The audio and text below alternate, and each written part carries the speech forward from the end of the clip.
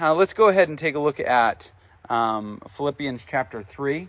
As we've gathered this morning, as we're worshiping together, we're going to be looking at the first part of this chapter and considering the words of the Apostle Paul, really dealing with the heresy that he has confronted, that he's going to confront in Philippi. This is really, we've passed through his introduction, we've passed through the presentation of his position, his argument, which was embodied in chapter 2, and his presentation of what's called the Christ hymn or the Christ poem or the kerygma of the cross. There's different names for it, but that meet there. And then we've expanded beyond that. We've talked about being shining lights, and now Timothy and Epaphroditus as examples. And now Paul is going to get into the actual opposition part of the letter, talking about the things he's actually opposed to and why it's dangerous for the church in Philippi. And so I invite you to pray with me. I have a group of gnats that are obsessed with my Bible. I don't know what the deal is. I may have left a Cheeto in there or something. But we're going to go ahead and have a word of prayer, and then we're going to go right into the scriptures. We're going to focus on them and worship together in that way. Let's join in prayer. Heavenly Father, as we worship together, as we have gathered again in your name, in this place, Lord, we, as always, seek that you be glorified. Not just that we do the things and say the things that we believe bring glory to you, but that in your presence and your glory among us, we see your glory. Lord, we pray for open eyes and open ears as we come to your word, as your Spirit speaks. Lord, we ask that you will continually transform us into the image of Christ in a world that needs to see him so desperately. We pray this in Jesus' name. Amen. Philippians chapter 3 and verse 1. So the Apostle Paul, being the Apostle Paul, and he is going to emphasize rejoicing over and over and over again. So this verse really is kind of the end of chapter 2. The chapter headings in your Bible were not inspired of God. Paul didn't sit down and go chapter 3, chapter 4, verse 1, verse 2. Those were added in the Renaissance, just before the Reformation and during the Reformation period. Before that, this was just one block of text. And so really this first verse is kind of a follow-on to the arguments being presented in chapter 2. He says, "Finally, my brothers," or at the end of this, "rejoice in the Lord." Then he says, to write the same things to you is no trouble to me and is safe for you. So in other words, he says, I already know that this is how the church of Philippi is characterized. You guys are desiring to be a church, the body of Christ, to serve one another, to love one another, to honor those who deserve honor, to make Christ the center of everything that they do and say. I already know that's true. And then he turns his attention to those who would corrupt the church. In verse 2, he says, look out. The word is not, look out. Watch out, be aware, be alert. This is going to happen. He says, look out for the dogs. Look out for the evildoers. Look out for those who mutilate the flesh. And he gives this list of three: the dogs, the evildoers, the mutilators of the flesh, and this could be three terms referring to one group, or it could be three separate groups that he's trying to identify. It seems to be that he's identifying one group, and he is somewhat insulting them by calling them dogs. Because now today, of course, dogs are beloved members of our family. None more than Wallace, but we all love our dogs, and we want to care for them, and when we lose them, it's a heartbreak. But in the ancient world, dogs were basically your vacuum cleaners. They were essentially, their job was to clean up messes and to be under the table and to deal with somebody who invades your property. They were generally not trained like we train dogs. They were more feral in their nature. They weren't leashed. They were unleashed. And so they were a little. To call somebody a dog was basically to call them a scavenger, to call them an underling, to call them someone who follows along and just picks up the bones, gnaws on the bones behind something great. To call them evildoers, I think that's pretty self-explanatory. An evildoer is someone who does evil. I think we can kind of work with that definition pretty well. But then he says, look out for those who mutilate the flesh, the through cutters. That's actually what the Greek word there means. The through cutters, the ones who cut through things. And then he follows on. In English, we don't have words that fit together, but in verse 3 he says, for we are the circumcision, and the circumcision is the around cutters. The same word in Greek with a different preposition attached or a different prefix attached to cut through or to cut around. Now, I'm not going to go through the mechanics of circumcision. You can ask your mom. But the sign of circumcision for the Jews was a sign of being a part of the covenants of God. That was what it was. That was its function. And so when Paul does this, he's presenting to us who the evildoers, who the dogs are, who the people he's going to answer to, or he's going to deal with, because he says he calls them the through cutters, the mutilators, the people that cut through things that are important, and then follows along by saying, for we are the circumcision. We're the right cutters. We're the ones who cut only what God has commanded us to cut. These people are something else entirely. For we are the circumcision who worship by the Spirit of God and glory in Christ Jesus and put no confidence in the flesh. Now, I think that there's an important detail we need to bring up from the book of Acts that sits in this, which is we know that before Paul took Timothy to Philippi, he picks Timothy up in northwestern, what is today Turkey, and the first thing we read about Timothy is that Paul had him circumcised and then brings him with him. Now, sometimes we read that and we go, okay, well, Paul, he's a law-abiding Jew, and he was a Torah-observant Jew, we think, until his death. And so he takes Timothy and he has him circumcised. Why does he do that? Well, it's because he's a Jew. Let me ask you a question, all you Bible scholars out there. Who was actually supposed to circumcise the children of Israel? No, not the rabbi. The father of the family was responsible for the circumcision of his sons. So in a sense, what Paul did when he circumcised Timothy was to take Timothy as his son in the law. We seem to think Timothy's father probably had passed away at this point. The scriptures only talk about his mother and his grandmother.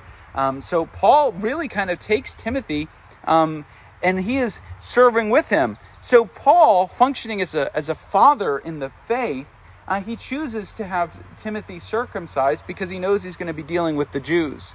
Well, now he comes to Philippi, and there appear to be a group of people who are walking around telling everybody, you've got to be circumcised in order to follow Christ. You've got to be circumcised. So they're walking around demanding that people observe this ordinance that was given not to the rabbis, although rabbis are responsible for it now, but given to the families.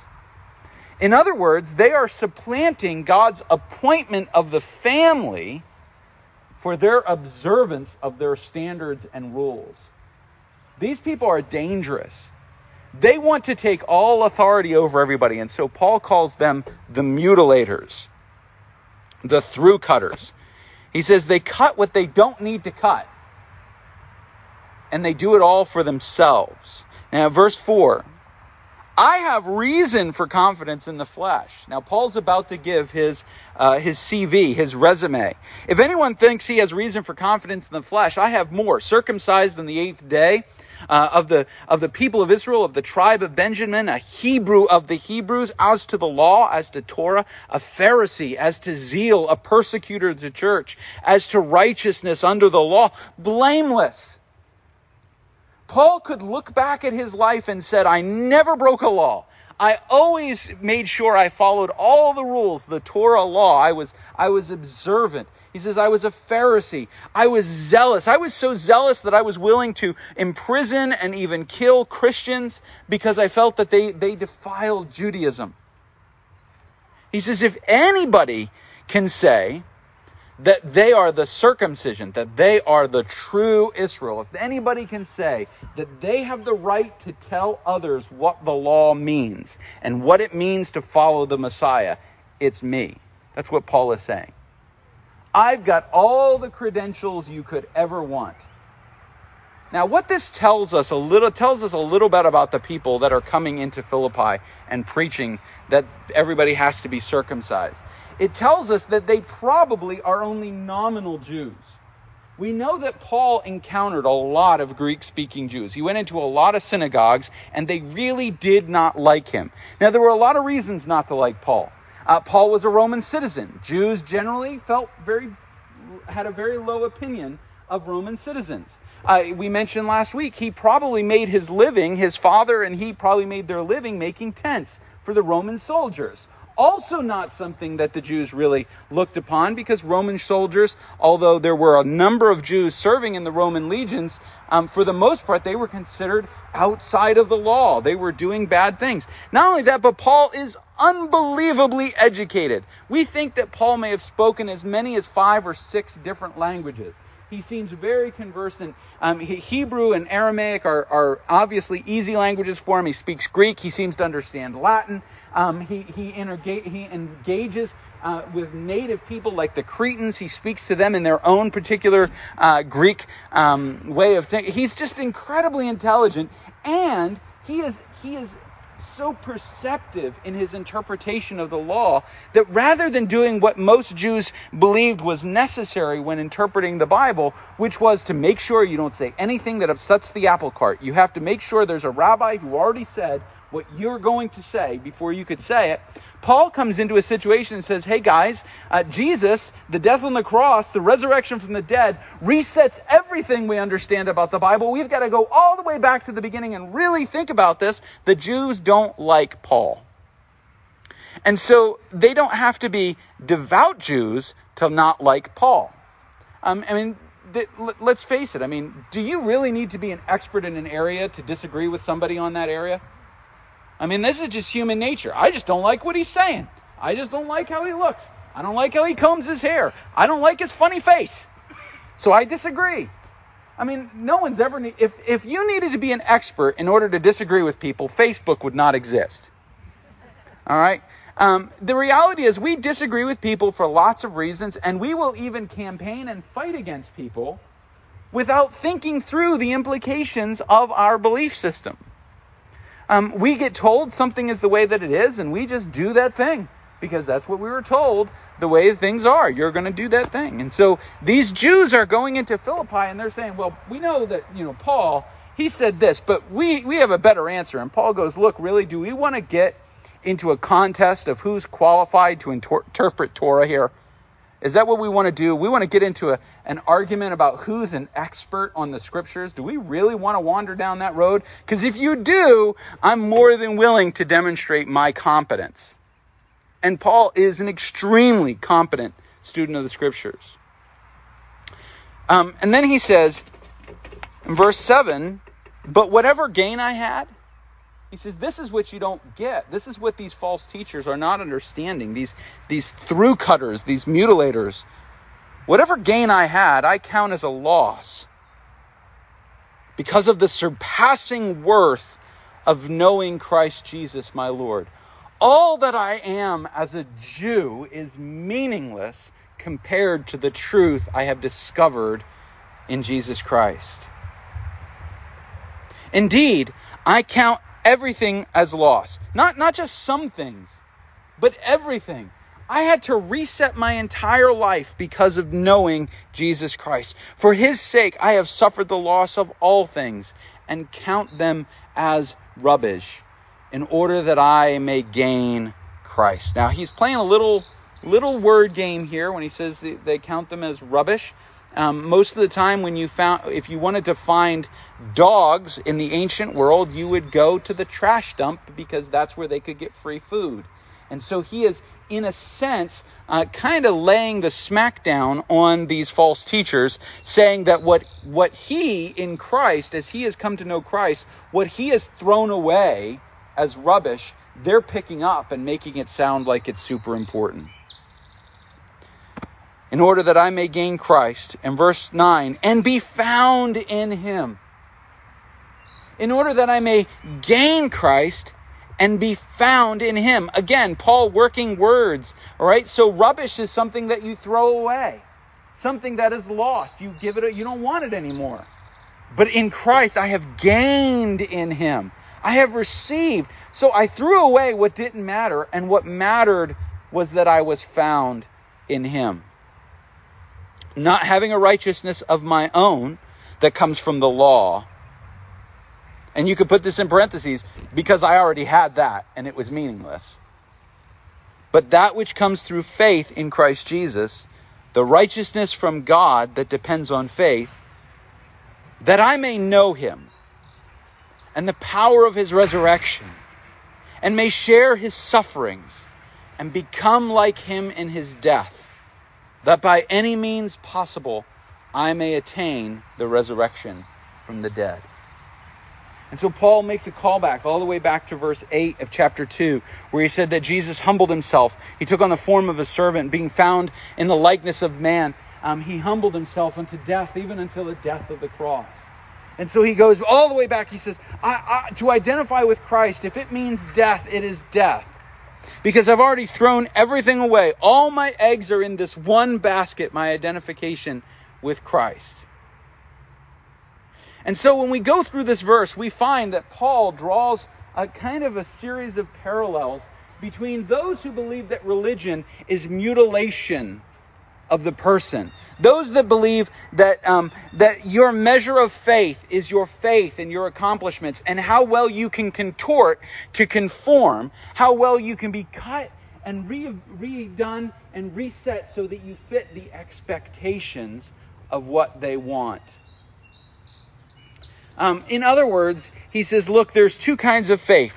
There's faith that goes under the knife to be mutilated and transformed into something people believe is faith. And there's faith that is found in Christ. Now, Paul is not being anti-Jewish here. He's not being anti-Semitic. He's not saying being Jew is wrong, because Paul is a Jew. Like I said earlier, he seems to remain Torah observant all the way to the end of his death. He allows Gentiles to be able to eat food offered to idols. He allows the Gentiles to eat non-kosher food. He does, and yet when we find him in Jerusalem at the end of the book of Acts, he's there to fulfill a vow he made in the temple. So Paul seems to maintain his observance of the law. He's not saying that it's wrong to be a law-observing Jew. He's saying it's wrong to demand that people be mutilated into law-abiding Jews if they were not Jews in the first place. That they don't need to be, they don't have to be bound and cut. That's not the gospel. The gospel is not the mutilation. Mutilation comes from self-centeredness. These false teachers are saying you have to attain a righteousness in order to be part of Jesus. In order to be part of the church, you've got to contort yourself to fit into this box. And if that means that something's got to get cut down, if that means something's got to be broken, if that means you've got to bind your feet or put rings on your neck or whatever other mutilation that you need to do to the body to meet the societal norm, that's the way it is. That's what you need to do. In other words, they're just exerting the pressures of the world. That's all it is. They're putting a Jewish mask on peer pressure, on the domination of the mob. I am so sick and tired of the mob telling people what to do. I am so sick and tired of people waiting to find out what's big and popular in the world before they decide what it means to be a follower of Christ.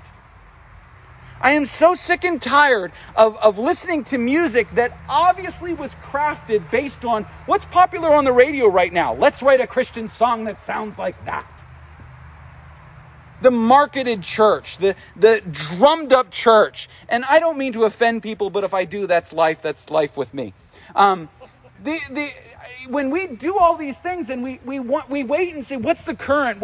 How are things going out here? Let's try to make Christianity fit into that flow of the world. We're mutilating the righteousness of Christ. We're creating a new law and demanding that people conform to it.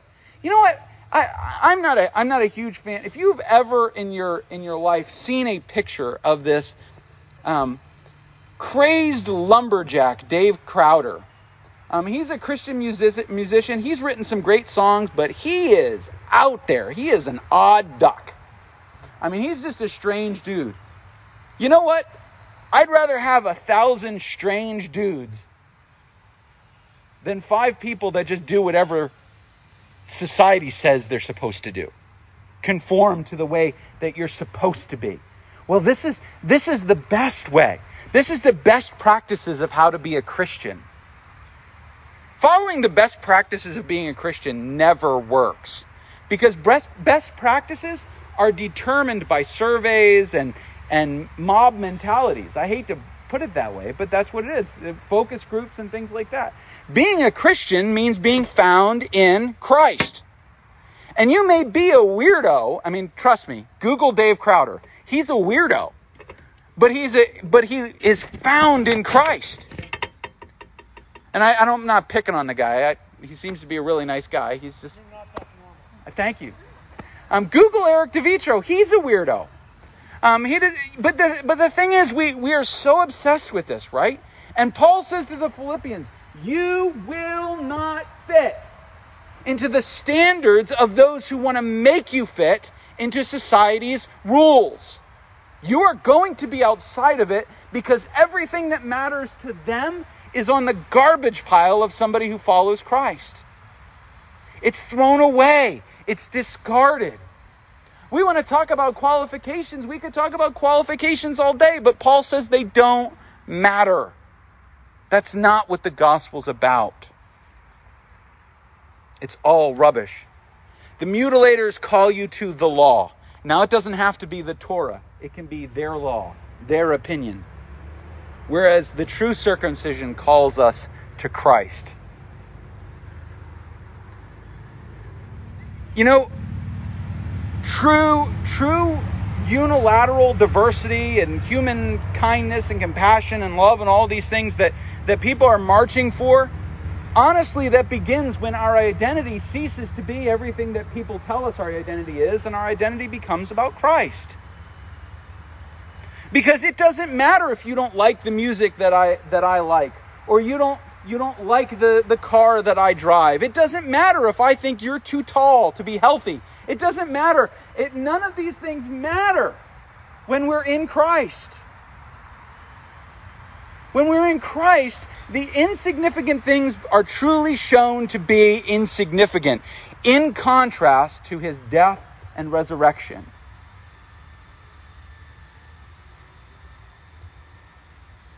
They call it the law. True circumcision calls us to Christ. They call to a confidence in the flesh. You can do it. You can be a good Christian. Keep going. You're good enough. You're worth enough. And Paul says, no, we're not worth enough. We are found in him because of his resurrection. It's not about having a confidence that I fulfilled all the requirements to be a good Christian. It's about placing my faith and trust in Christ. They say you can have righteousness. You can attain righteousness by following the rules and fitting in the mold, and you can obtain this. And Paul says no. He says righteousness comes through faith.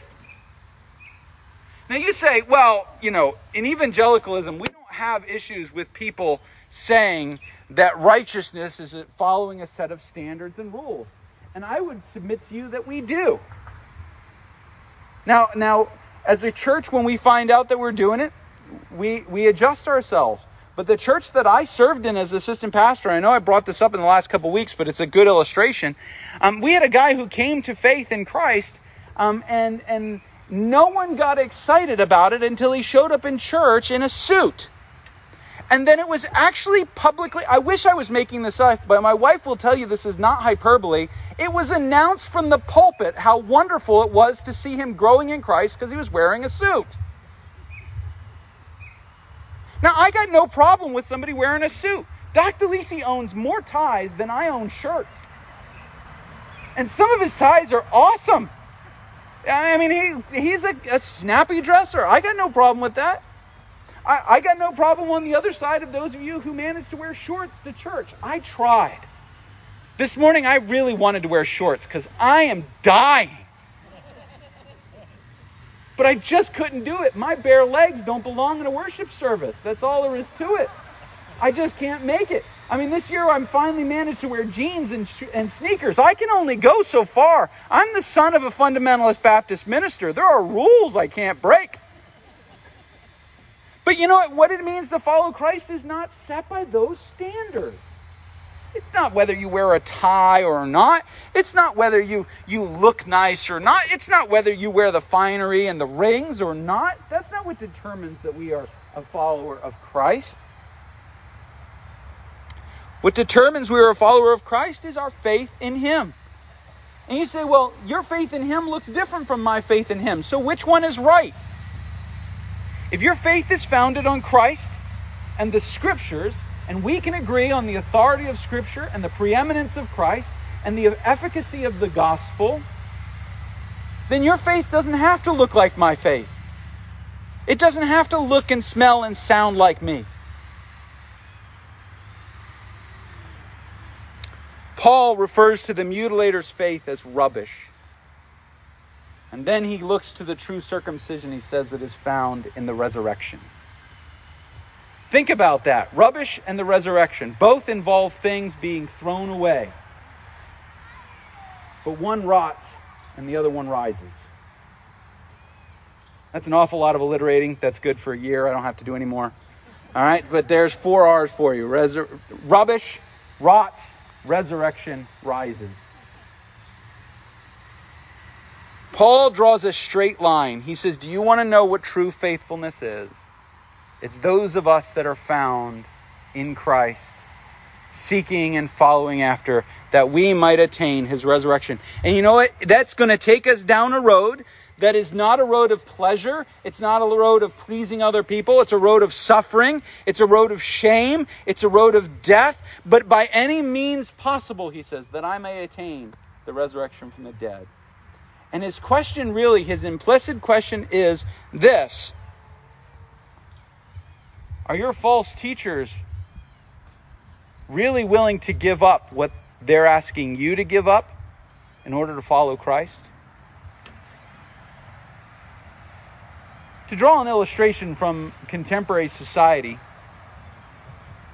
if you are a multi-millionaire celebrity or sports figure, and you don't give any of your money but appear on a telethon asking other people to give their money to a cause, you are a hypocrite. That's the reality. I have tremendous respect for people who give tremendous amounts of money of their funds and never tell anyone. Guys like Drew Brees, those guys that people have to research and dig and find out what they were doing. All right, find out that they were actually giving away millions of dollars and taking away people. But when some celebrity shows up, I remember the tsunami relief marathons. You guys remember those marathons back in, I think it was 2005 or so? The tsunami relief marathons were this series of celebrities walking out telling us to give $5, $100, $10. I'm sitting there going, dude, you just made $20 million on your most recent movie. You worked for 6 weeks pretending to be somebody you aren't. You basically get paid to lie to people en masse. Why am I trusting you? Why should I give when you're not willing to give?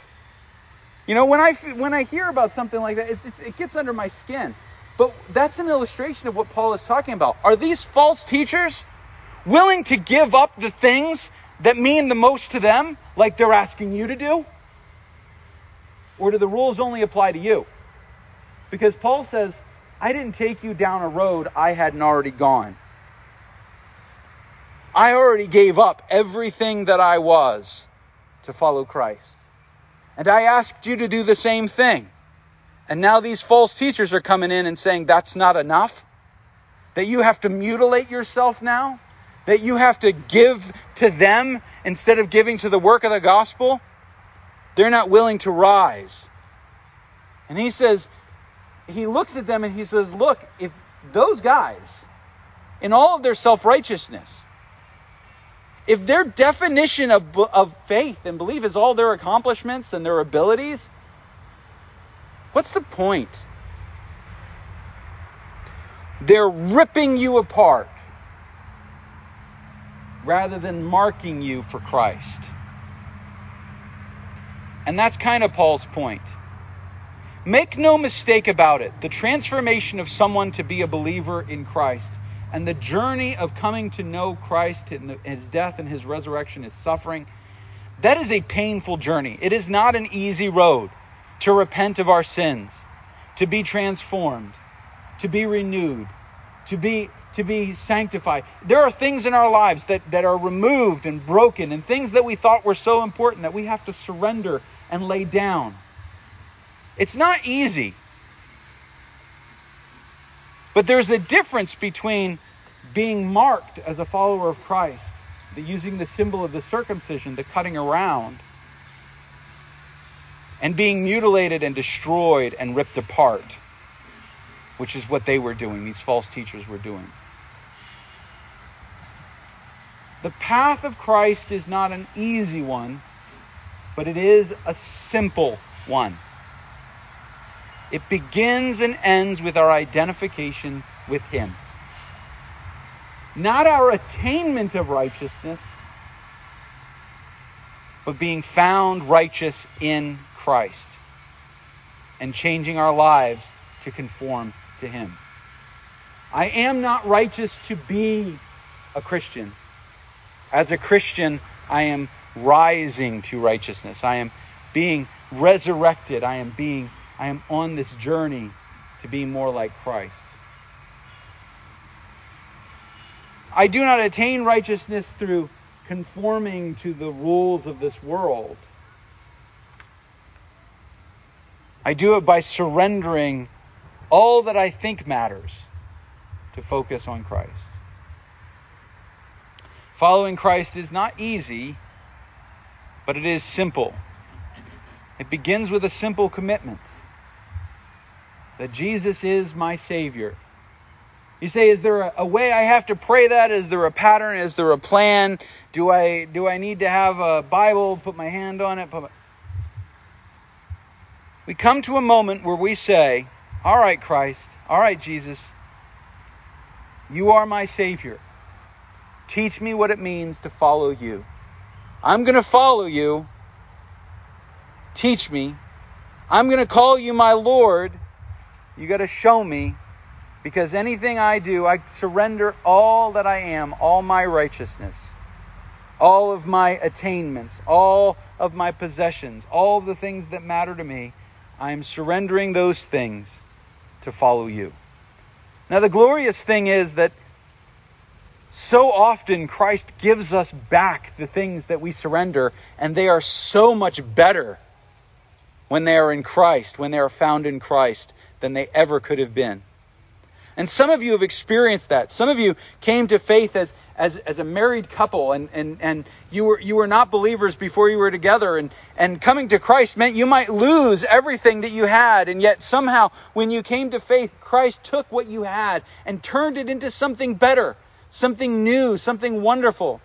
And some of you were afraid that if you came to Christ, you were going to lose the things that you loved, your hobbies and stuff. You weren't going to be able to, do whatever it was that you enjoy. And yet Christ takes that thing and He redeems so much and makes it so beautiful and glorious.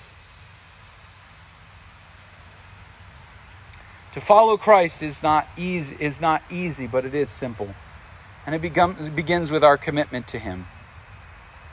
And I challenge you, if you're worshiping with us this morning and you have not yet come to a place where you put your faith in Christ, if you are being drawn to that decision, maybe today is the time where you say, all right, yes, Jesus, I'm going to follow you. Yes, I believe in you. I believe you are the Savior. Teach me, show me. I give you my life. And if you're a Christian, who maybe you've been mutilating yourself to try to meet the standard of righteousness and goodness, I'd encourage you to lay that down and invite the Holy Spirit to make a shift in your life, to bring you to glory and beauty that is found only in our reliance upon Him. You'll be amazed how often what you were doing, thinking you were to attain a righteousness, when you lay it down, you will be allowed to pick it up, and it will have so much more meaning and significance when it is found in Christ. Would you join me in a word of prayer? Father, we pray for our unity with you through Jesus. We ask that your Holy Spirit work in us, transform us, renew us. Lord, not that we place our faith and trust in our abilities, but in your Son's extraordinary sacrifice. Lord, as we are united with Christ as our Savior, unite us with one another. Bring us beyond the barriers of all the rules of this world to truly be one out of many in Him. We pray this in Jesus' name. Amen.